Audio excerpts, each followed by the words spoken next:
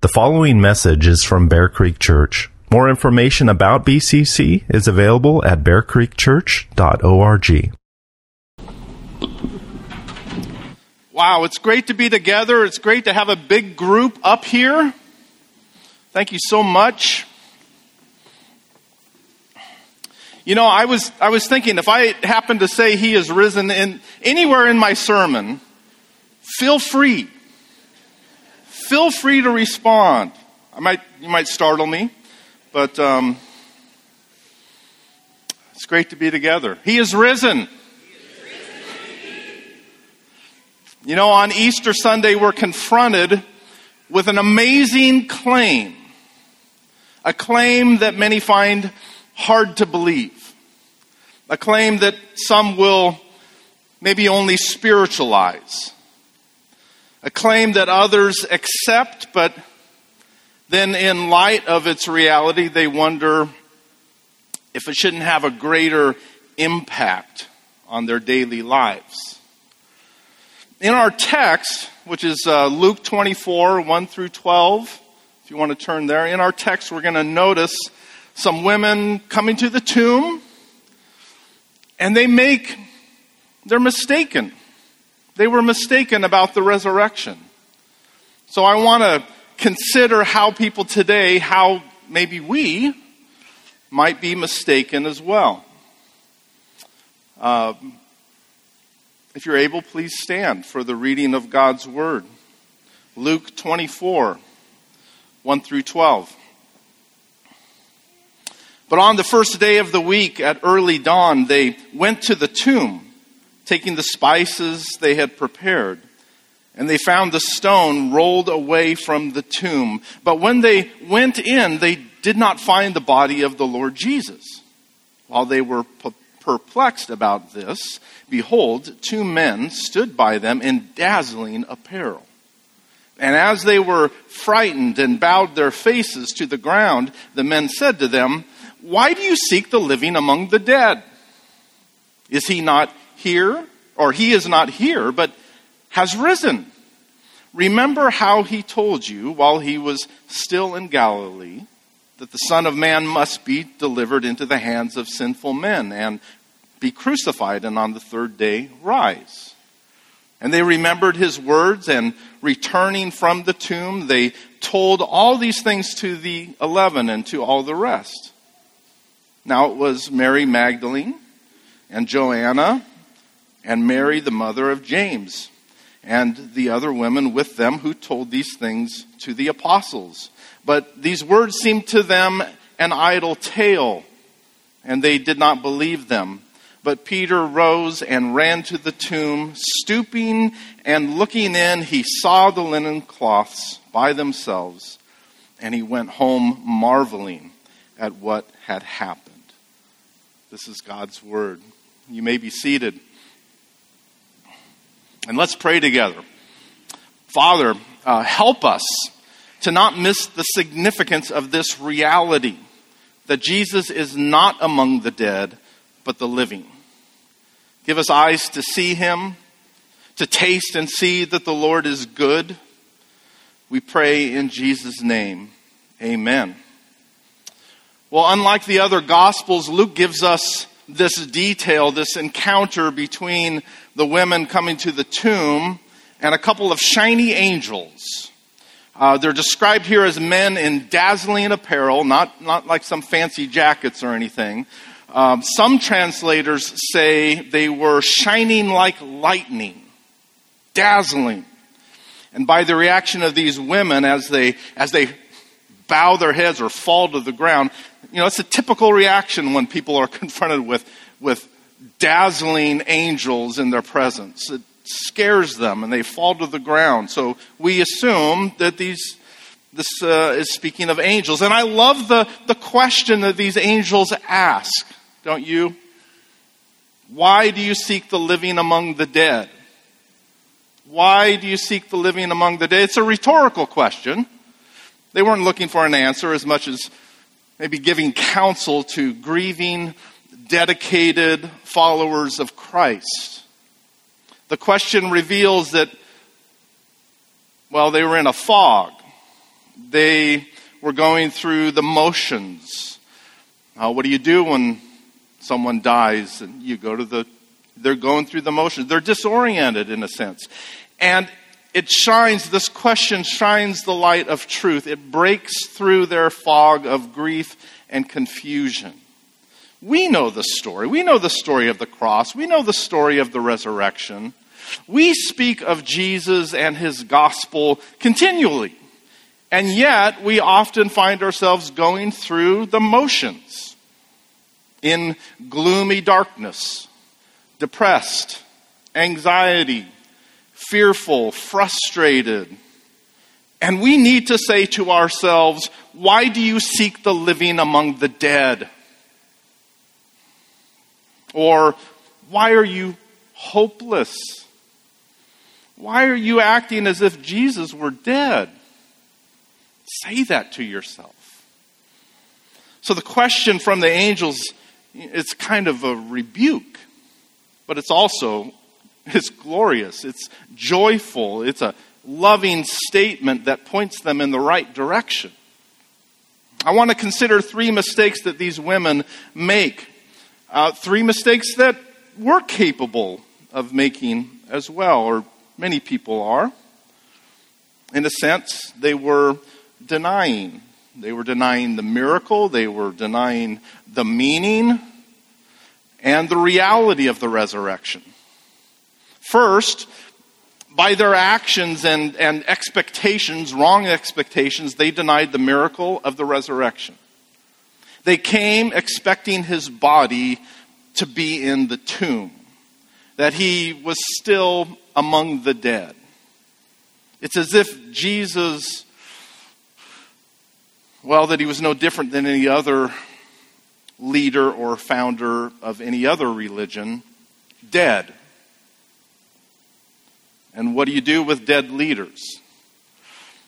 How do you seek them? Well, you seek them through their writings. You dedicate yourself to following their teachings. You maybe take a pilgrimage and go to some holy site, some kind of monument or grave, and honor them. And this is all there is for people who think of themselves as Christian and yet deny the miracle of the resurrection. This is all there is. Thinking of it only as a metaphor of spiritual victory, where we keep his truth marching on even though he is not physically marching on. Hopefully none of you are in this group, because the Apostle Paul tells us that if this is how you think about the resurrection, then you have no hope. Because if Jesus has not been raised, then your faith is futile. And you're still in your sins, and you're still guilty, and the dead are just dead, and there's no hope. And we're to be pitied. You just be seeking after another dead founder of another religion, and that's it. And these angels basically say, if you treat Jesus this way, if you think he's just another brilliant, wonderful teacher, then you'll never find him. You might read his writings and think of him as a great example, but you won't truly find him. He's not there. He's not among the dead, the other dead religions. He's risen. So Luke begins by showing us that the tomb is empty and that Jesus is really, truly risen. Here's a question for you. Is the miracle of the resurrection necessary in your thinking? Or is it just too hard for you to believe that Jesus actually got up and walked out of the tomb? Is that just too hard to believe? And maybe you think, I'm a modern person, a person of science, and people back then, they were primitive. They were not advanced. They were more likely to believe in spiritual superstitions like that. But today, we just can't believe those kinds of things. And what's funny about that kind of thinking is it's not only snobby and condescending, it's just not true. The idea of a physical resurrection has always been impossible. It's a miracle. It's always been difficult for people to believe.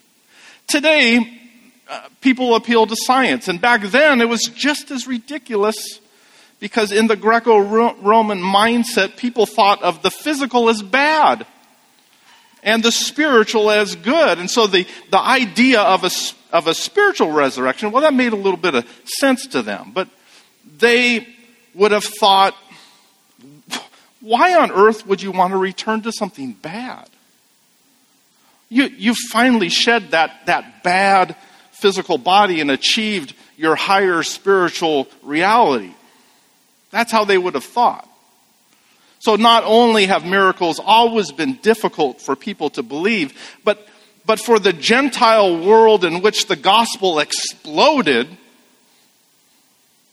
where people obviously believed in the risen Christ, it would have been even more difficult. Because for them, it wasn't even desirable.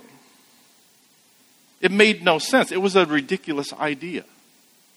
So thinking that, we're modern and the people back then were more likely to believe such things is simply not true. It went against their culture. It went against their belief system. So they were just as much against the idea of the miraculous physical resurrection as people are today, if not more so. But Luke gives us a little bit of evidence here in our text. The evidence that we see here is that he names names. Look at verse 10. He's specific. He doesn't just say women in general or apostles in general. He actually gives us names. He names Joanna. Well, who's Joanna? Joanna, she's the wife of the administrator of Herod. People would have known that. He names Mary Magdalene. He names Mary, the mother of James. Why does he give us names? Here's the significance of it. Luke wrote this gospel around 40 to 45 years after these events took place. Just 40 to 45 years. Think about it. If something so incredible as this miracle of the resurrection took place in your community only 45 years ago, 1977, and you have names of witnesses, wouldn't you ask? Wouldn't you inquire? Of course people back then asked. And if it weren't true, would thousands upon thousands of people quickly simply believe a book? Believe letters written without verifying something so close to them? Put it in our context. If a book came out this year, 2022, and it claimed that specific people, naming names, said that in 1977, I know to some of you that sounds like some of us were around, or your parents were around, or your grandparents were around. So if this book claimed that in 1977, Abraham Lincoln appeared in Medford, Oregon, and for 40 days he was appearing to a couple of people here, a couple of people there, a dozen there, 500 at one time, for 40 days, here in Medford, Oregon. This is what the book claims. And then he just disappears. Would you just believe it? Would you just believe the book? When you have actual access to the community, you grew up in this community, and you wonder, shouldn't my parents have told me about this? You'd investigate. You would verify something so incredible that's accessible to you. And if nobody had any idea what would happen to that book, well, it wouldn't turn the world upside down. It would just quickly vanish. Maybe even wouldn't see it on the shelf at Goodwill. It'd be that bad. So would thousands upon thousands of people risk and give up their lives over something like that? The Gospels were written 25 to 45 years after this event.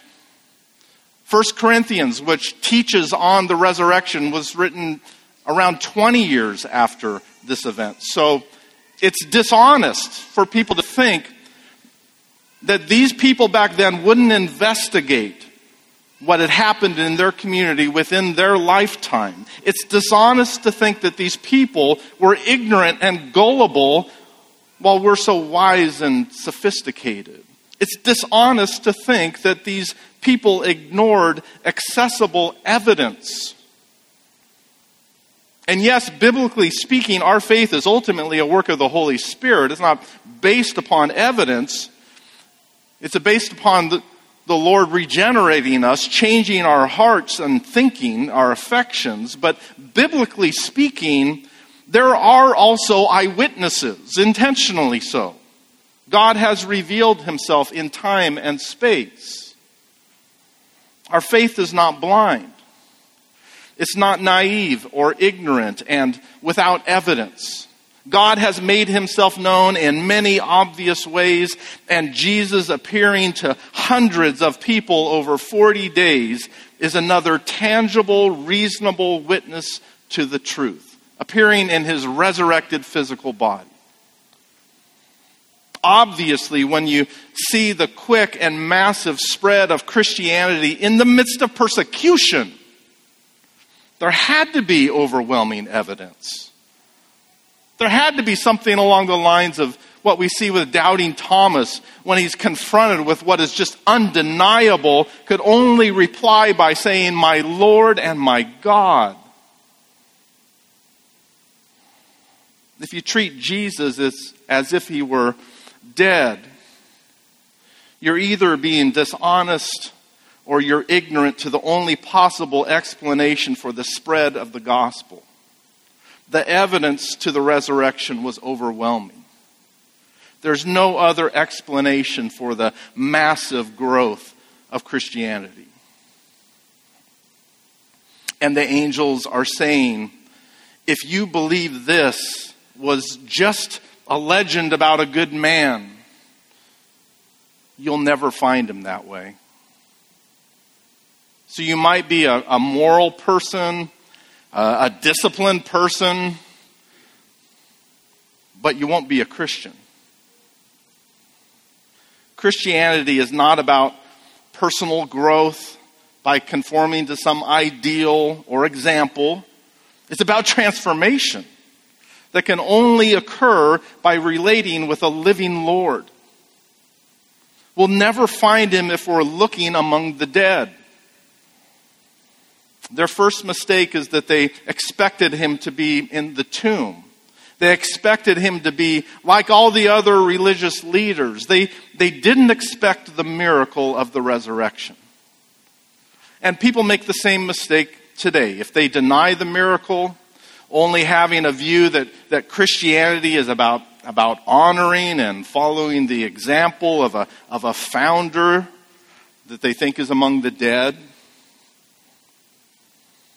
A second way that people are mistaken is not just disbelieving the miracle of the resurrection, but to miss the meaning of the resurrection. Notice what the angel says here. First they say, "Why do you seek the living among the dead?" In other words, why didn't you expect it? Well, here's why. The angel explains why they didn't expect it. The angel basically says, the reason you didn't expect it is because you didn't understand its meaning. You didn't expect his resurrection because you didn't understand his death. You didn't understand that he must die. Look at the end of verse 6 and following. The angel says, remember how he told you that the Son of Man must be delivered into the hands of sinful men and be crucified and on the third day rise? You didn't expect the miracle of the resurrection because you didn't understand that he must die. The little word must is key here. It's the controlling word for all of the rest of the phrase. He must be delivered into the hands of sinful men. He must suffer. He must be crucified. He must die. He must be raised. There are a lot of people today who are like these women. They know that Jesus died, but they don't know why. Many people in church on Easter Sunday believe in the resurrection, and yet we can make the same mistake, knowing that Jesus had died, but not knowing why he had to die. The angel makes the connection that they didn't expect the resurrection because they didn't know that he must die. You're looking for him among the dead because you knew that he died, but you don't seem to know that he had to. What does that mean? That he must die, that he had to die. What does it mean? They knew Jesus died for them, and they knew in some general way that he suffered for them, that he suffered as some kind of, certainly an example. They could see his integrity. They knew that he was a great man who was treated unjustly by the religious leaders. They knew that he loved them and in some general way probably died to protect them, but they didn't really understand that he had to die. The immediate impact simply led them to want to honor his memory and follow his example, bringing gifts to his tomb, living a sacrificial life like he did. They didn't understand that he had to die. And if we don't understand that he had to die, then we don't realize the meaning of the resurrection. We don't realize that we need more than an example, that we need a death in our place. And if we don't get this, then what is Christianity? If we don't understand that Jesus had to die for us, then Christianity is just about being good and living humbly and sacrificially like Jesus for the sake of his memory. That's all we're left with. That's all we're left with. If, like these women at the time, you don't understand that Jesus had to die. So what does it mean that Jesus had to? First of all, when you stop and think about it, it's a bit insulting. To say that Jesus didn't just die as an example, but that he had to die as a sacrifice means that all of your serving is not good enough.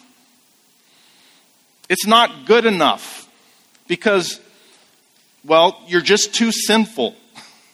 I'm too sinful. He had to die. If we don't understand that Jesus is more than an example of sacrifice, but that he's our actual sacrifice, then we really don't know him. And it's a bit scary, isn't it, to realize the possibility of these people and us being around Jesus, admiring him, wanting to serve him, and yet if we don't know why he had to die, then we don't understand the gospel. And we think our dutiful honoring and following is good enough. The gospel changes everything. Before the angels corrected their wrong beliefs, before they showed them that Jesus had to die for them, that they were that sinful and that lost, and that all of their serving would never be enough, what was their religion? Well, we see it like a funeral. They're just trudging along, coming to the tomb, wanting to honor his person, his memory. And then they hear the gospel, and it changes everything. That Jesus had to die for them. When they remembered his words, it said, implying they remembered the significance of why he must die and must be raised. What do you see? You see them quickly returning, probably running to tell the others, excited to give this good news. Instead of mournful plodding along, they quickly return. Instead of just doing, they're telling. Instead of following an example, they're transformed and they're joyful and they're sharing the gospel with others. Changes everything. It's not enough to simply believe in the resurrection. It's not enough to simply believe in miracles and that God does amazing things and intervenes and that this is the most amazing miracle of all. That's not enough. It's subtle because you should believe this, but if we don't understand that he had to die for us, then we're left thinking that we're okay. Thinking we're okay. We're left thinking that we're basically good. Or that God must think that we're good enough. He's going to let us into heaven one day. And if we're good enough, then all we need really is a guide, an example, and certainly not a Savior who must stand in our place and die for us. Are you seeking the living among the dead? Are you here this morning in memory of Jesus? Are you here because you admire his teachings, his morals, his example of sacrifice? Are you treating him as if he were dead? Or do you realize that he had to die for you? And that he's much more than all of those other wonderful traits. He's our Savior. And you're here to give thanks and worship the living Lord. There's a big difference. And it ought to impact our daily lives. For example, if you're a person that just struggles with self-pity, if you tend to think of yourself as, basically good, faithful person, and yet nothing seems to ever go my way, and you're comparing yourself with what others have, and you even get maybe a little angry and frustrated with God, thinking you deserve a better life, you miss the meaning of the resurrection. And you're functioning as if Christianity is all about self-improvement and getting what you think you deserve, instead of realizing that what you actually deserve is a lot worse, because Jesus actually had to die for you. It's a living relationship of grace that ought to make us thankful and trust him instead of feeling like he somehow owes us. Another struggle that shows that we miss the meaning of the resurrection is self-loathing. Self-loathing. If when you realize that Jesus had to die for you, you only think, wow, I'm such a loser. I am a worm. I am a terrible person. And you just stay there and beat yourself up, you miss the meaning that even though Jesus had to die for you in order to save you, he did it willingly. Yes, he had to die to save you, but he loved you so much that he wanted to. And he did. Don't seek the living among the dead. Jesus had to die in order to save you. And he had to rise in order to save you. Because if he stayed dead in the tomb, then our only conclusion would be that his death was not sufficient to pay our debt. Yes, he had to die, and he had to rise in order to love you forever. The first mistake is not believing in the miracle of the resurrection. And you might say, well, that's not me. I believe in the miracle of the resurrection. Come on.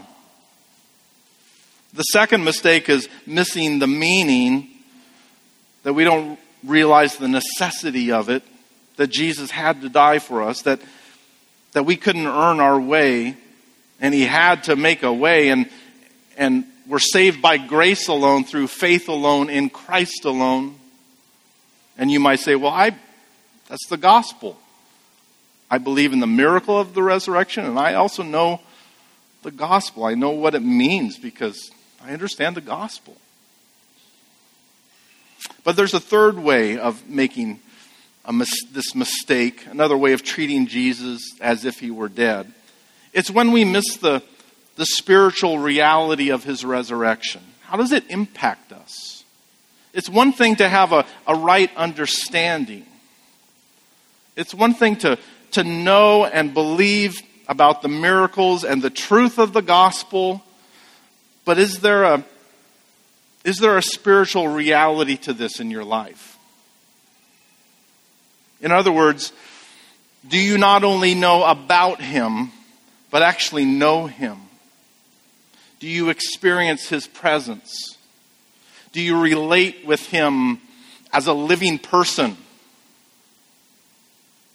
Are we, like these women who just bring flowers to a grave, are we only relating to Jesus as a person of the past? As a kind of memory? If so, the angels say, he's not there. Go look for him among the living. You can find him there. It's more than knowing. It's more than a memory. It's a relationship with the living Savior that you can truly experience. You can truly experience. In your day-to-day life, are you treating Jesus like a dead leader that you can only learn about? Or are you treating him as your living Lord? The psalmist says that this relationship, that our knowing is so tangible, it's like senses. It's like our senses. He doesn't just say, know that the Lord is good. He says, taste and see that the Lord is good. Our relationship goes beyond knowing to experiencing the spiritual reality of his living presence in our lives. Easter always ought to challenge us in this way. This is really challenging for me. I love theology, and you should too. We need to know truth. We need to experience his presence. Easter always ought to challenge us this way. Doesn't it challenge you in that way? I think about times when I'm at just a memorial service and I think, wow, the reality, that person is in the presence of the Lord right now, and that reality hits you. Easter has a similar effect. It's like, I know he's alive. He's really alive. How does that impact me? It ought to challenge us. It ought to remind us. We're reminded that he's risen, which means that he truly is alive, and we truly can experience him and not just know about him. Many Christians know that the Lord is good. They know he is risen. They know and believe in the truth of the gospel, but Scripture encourages our relationship with Christ to go beyond merely knowing, to tasting, to seeing, looking for him among the living, seeing that he is risen, and experiencing the reality of his presence in our prayers. I was waiting for that. Experiencing the reality of his presence in our prayers, in our time in the Word. Don't you want? I want that. I want more of that. When the Bible encourages us to, that passage, pray without ceasing, and you kind of think, how's that possible? And of course it's saying, keep praying. Don't give up. Keep praying about everything. But I think it's also saying, pray in a different way as well. Don't only set aside that time of private prayer, but also go through your day in a kind of conversation with Jesus. He's with you. He's alive. He's always with you. So don't ignore him. That'd be rude, wouldn't it? Treat him as if he's alive. He's in the car with you. He's at work with you. Easter pushes us beyond a greeting and a response. Easter challenges us to go beyond an intellectual assent to biblical facts, as important as they are. It's a day that confronts us with the reality of Jesus being alive. And so we need to not only know that he loves us, we need to know his love. To not only know that he's good, but to taste that he's good, to experience his goodness. We always hear Christianity is more than a religion, that it's a relationship. Okay, is it? Is it? If so, then treat your relationship with Jesus as more than knowing and believing mere facts. Yes, we need to know and believe what's true, but we're also invited to seek him among the living, to taste and see. For there to be a spiritual reality, something that goes beyond what all other religions have with their dead founders. Okay, so let me suggest something to you. Let me suggest something to those of you who hear this and think, well, that's me. I do believe I am a Christian, but I know there's more to this relationship. And if that's you, and to be honest, that's all of us to some extent. That's all of us. Because even if you do understand tasting and seeing that the Lord is good, you want to drink some more. You want to keep growing. So if this is you, if you believe the miracle and know its meaning, but you're confronted with the reality of Easter, realizing that you haven't been relating to Jesus as you believe him to be, I want to challenge you. I want to challenge you. I want you to say to yourself, between this Easter and next, I'm going to look for Jesus among the living. I'm going to confront what I know isn't right in my life. I'm going to confess it to the Lord. I'm going to connect all the more with his body, the church. I'm going to be involved and accountable. I want to taste and see. I want to relate with him in a more personal way in my prayer life as I read his word, discussing it with him. I want to sing to him and not just about him. I want to come to his table and expect his presence there. Between this Easter and next, I want to grow. I want to relate with Jesus as my living Lord. I want to taste and see that he is good. Can I challenge you with that? Easter is always a special time. But when we really stop and think about it, I suspect we all know that the reality of Easter tells us there's even more to our relationship with Jesus. That we need to go into that empty tomb. We need to see that he is risen. And then we need to go look for him and experience him among the living. Let's pray.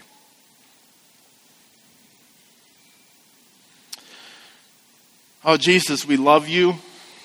We give you thanks and praise for loving us so much that you did what was necessary to save us. Yes, you had to die in order to save us, but you wanted to because you love us. Lord, we celebrate the fact that you defeated death, that you physically rose from the grave, that you're unlike all other religious leaders. that unlike them, you're alive. You're not among the dead. So Lord, help us to both know the truth and to experience it in our relationship with you. Thank you for the Holy Spirit who accomplishes this in us. Help us to grow and live with you ever before us, with us. Help us to not only believe that you're alive, but to live in light of its truth. We pray in your great name, Jesus. Amen.